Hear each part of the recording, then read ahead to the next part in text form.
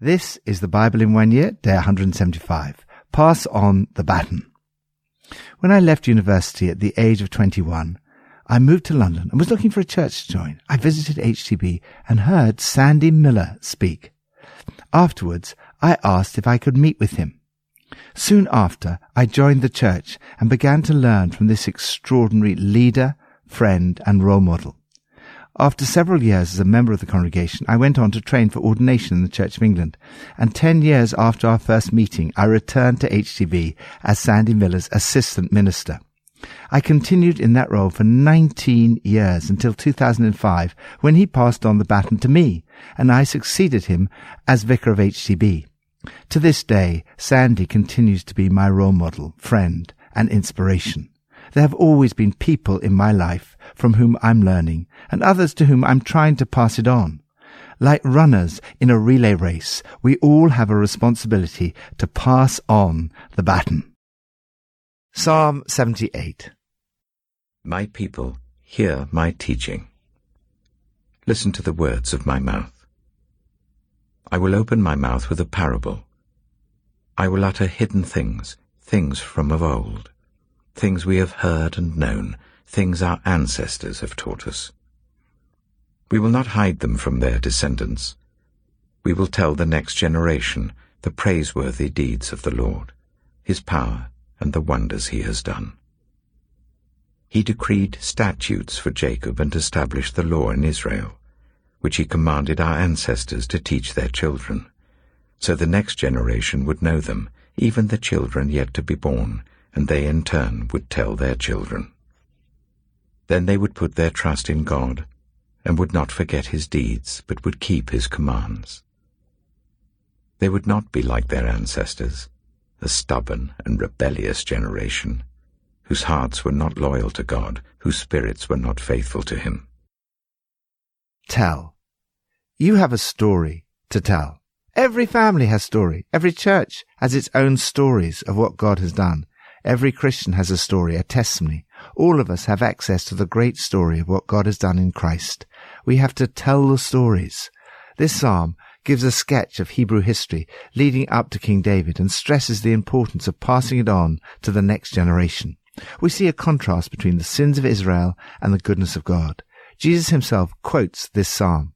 The psalmist says, "We will tell the next generation the praiseworthy deeds of the Lord, his power and the wonders he's done, to teach their children, so that the next generation would know them, and they in turn would tell their children. Then they would put their trust in God." Juan Carlos Ortiz tells the story of meeting an old lady in his native Argentina who introduced him to a young girl who was one of her great-grandchildren. She went on to tell that she had 6 children and 36 grandchildren. Her family was impressive in number, and among her grandchildren were many well-educated and professional people. Carlos asked her, "How did you manage to produce such a large, well-fed, well-dressed, well-educated, extended family?" She replied, "I didn't. I just took care of the 6, and each of them took care of their 6. Each generation has a responsibility to tell the next one about the goodness of God and to warn them of the mess that we make of our lives when we turn away from God's goodness. Lord, thank you for those who told us about the Lord, his power, and the wonders he has done. Help us to pass it on to the next generation so that they would put their trust in you. New Testament, Acts 16. Paul came to Derbe and then to Lystra, where a disciple named Timothy lived, whose mother was Jewish and a believer, but whose father was a Greek. The believers at Lystra and Iconium spoke well of him. Paul wanted to take him along on the journey, so he circumcised him because of the Jews who lived in that area, for they all knew that his father was a Greek. As they travelled from town to town, they delivered the decisions reached by the apostles and elders in Jerusalem for the people to obey. So the churches were strengthened in the faith and grew daily in numbers. Paul and his companions travelled throughout the region of Phrygia and Galatia, having been kept by the Holy Spirit from preaching the word in the province of Asia. When they came to the border of Mysia, They tried to enter Bithynia, but the Spirit of Jesus would not allow them to.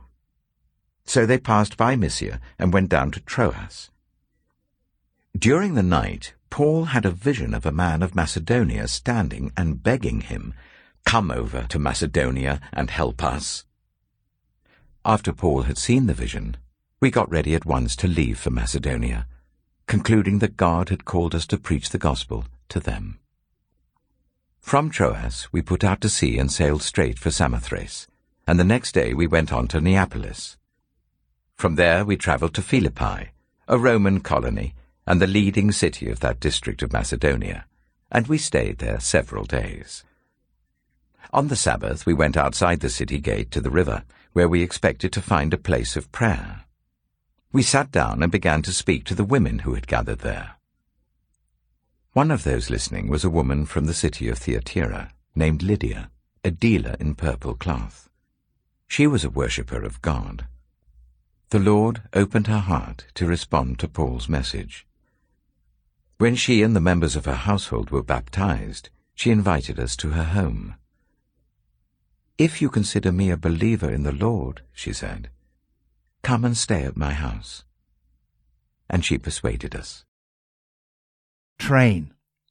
Paul recognized he had a responsibility to train up others. He found Timothy a fine young man. Timothy was discipled, trained, and taught by Paul. Paul was a mentor to Timothy. They're a great example of what we all should be doing. Find a Paul from whom you can learn, and find a Timothy to whom you can pass it on. As with so many, I would say that every major strategic step or decision I have made has been inspired and encouraged not from a pulpit in a crowd of 1,000 people, but rather by someone within arm's reach. There's no doubt that preaching can make a big impact, but we often overestimate the amount of truth that is assimilated between the pulpit and the pew.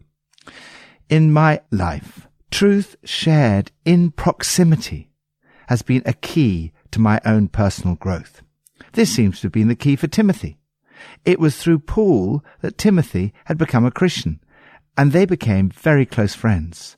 Paul was older than Timothy, and he described their friendship as being like that of a father and son. Paul described Timothy as my son, whom I love. They went through a great deal together. They travelled from town to town. They even spent time in prison together. During all this, Timothy would have been watching Paul and being trained up as his successor. It's not enough to hope that the Timothys are watching us. We must strategically position younger disciples to have significant opportunities to lead. Paul bestowed on Timothy real responsibility. He could trust him because he knew him so well. Paul involved Timothy in the work right from the start. They took decisions together. Through their ministry together, day after day, the congregations became stronger in faith and larger in size. Timothy learned about the guidance of the Holy Spirit. When they tried to enter Bithynia, the Holy Spirit blocked that route. So they went to Mysia and tried to go north to Bithynia, but the Spirit of Jesus wouldn't let them go there either. This is an important lesson in life.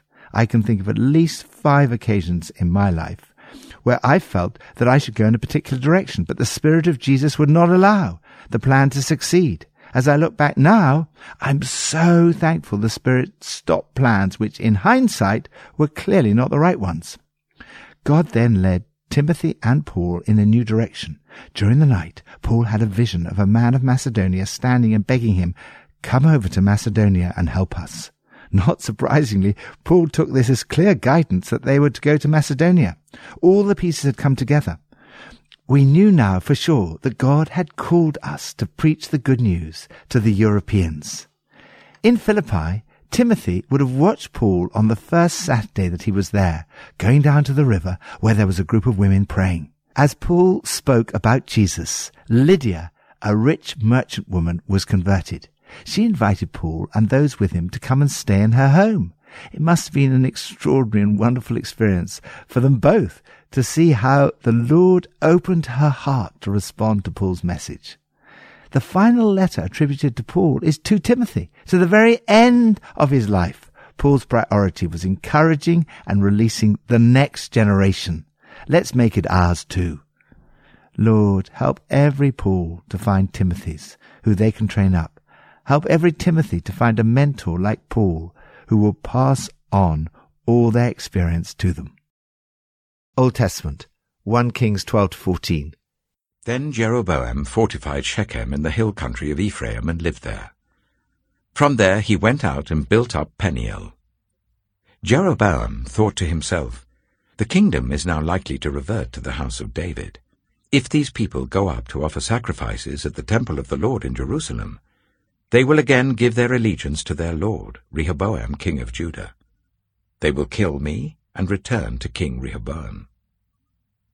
After seeking advice, the king made 2 golden calves. He said to the people, "It is too much for you to go up to Jerusalem. Here are your gods, Israel, who brought you up out of Egypt."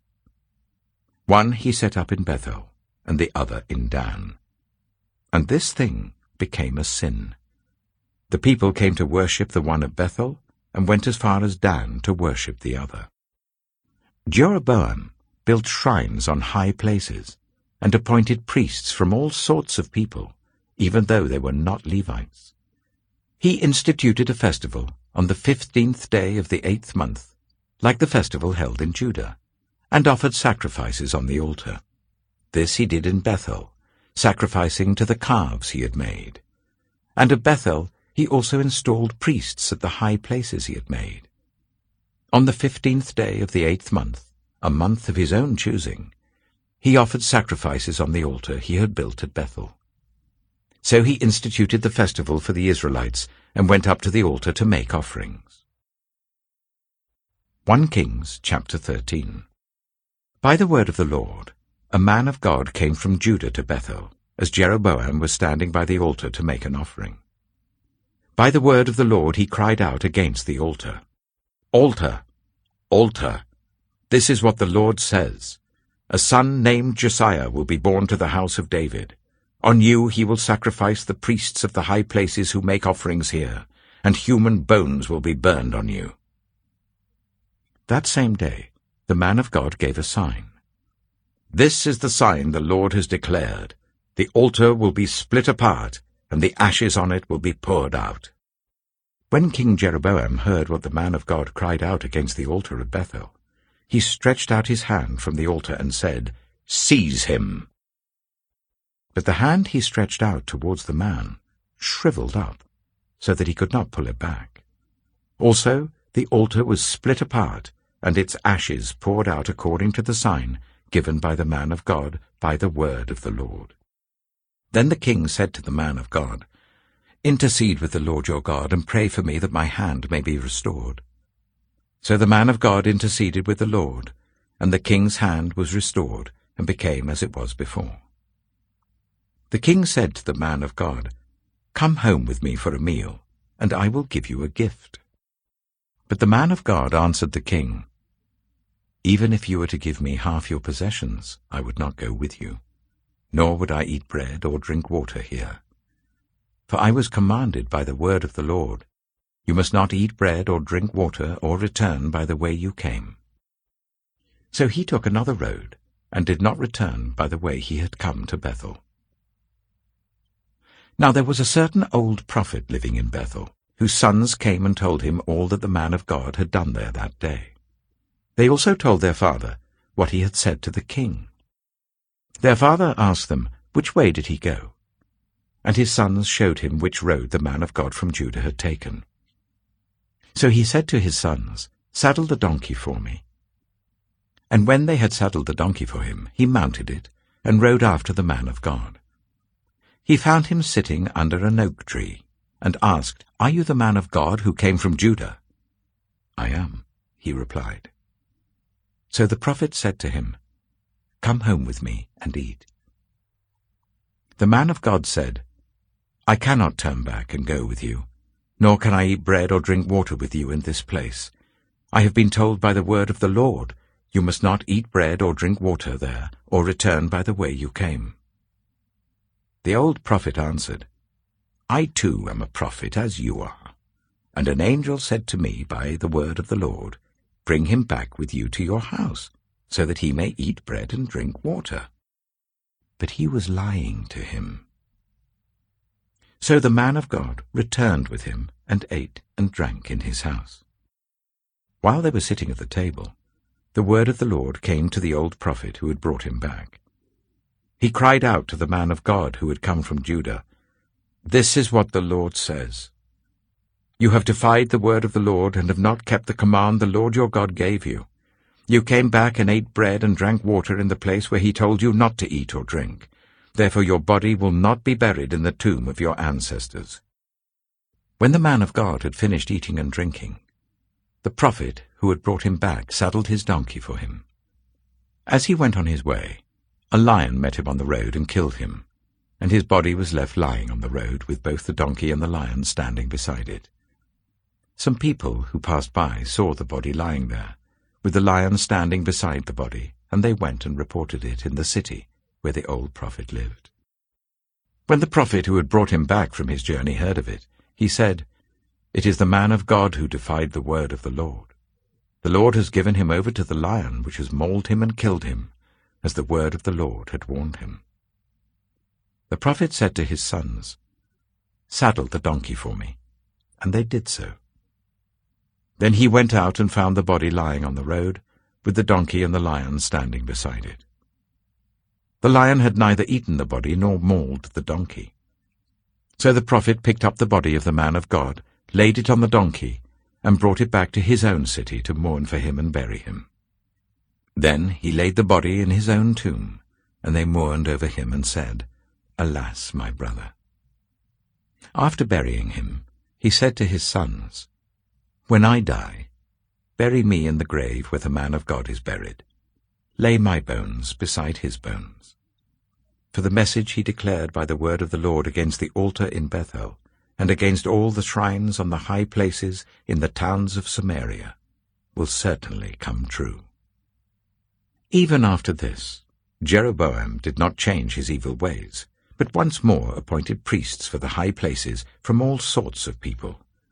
Anyone who wanted to become a priest, he consecrated for the high places.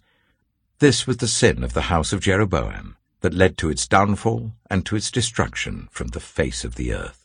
1 Kings chapter 14. At that time, Abijah, son of Jeroboam, became ill.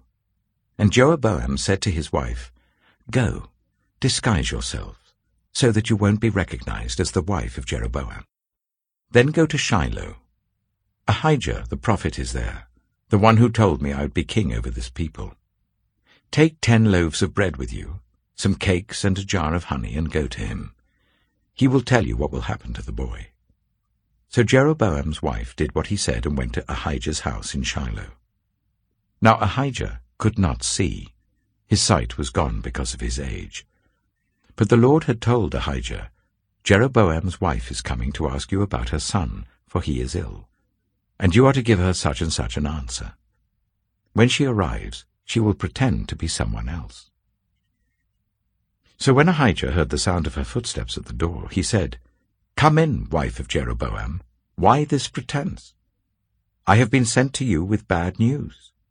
Go, tell Jeroboam, this is what the Lord, the God of Israel, says. I raised you up from among the people and appointed you ruler over my people Israel. I tore the kingdom away from the house of David and gave it to you. But you have not been like my servant David, who kept my commands and followed me with all his heart, doing only what was right in my eyes. You have done more evil than all who lived before you. You have made for yourself other gods, idols made of metal. You have aroused my anger and turned your back on me. Because of this, I am going to bring disaster on the house of Jeroboam. I will cut off from Jeroboam every last male in Israel, slave or free. I will burn up the house of Jeroboam as one burns dung, until it is all gone. Dogs will eat those belonging to Jeroboam who die in the city, and the birds will feed on those who die in the country. The Lord has spoken. As for you, go back home. When you set foot in your city, the boy will die. All Israel will mourn for him and bury him. He is the only one belonging to Jeroboam who will be buried, because he is the only one in the house of Jeroboam in whom the Lord, the God of Israel, has found anything good. The Lord will raise up for himself a king over Israel, who will cut off the family of Jeroboam. Even now this is beginning to happen. And the Lord will strike Israel, so that it will be like a reed swaying in the water. He will uproot Israel from this good land that he gave to their ancestors, and scatter them beyond the river Euphrates, because they aroused the Lord's anger by making Asherah poles. And he will give Israel up because of the sins Jeroboam has committed and has caused Israel to commit. Then Jeroboam's wife got up and left and went to Tirzah.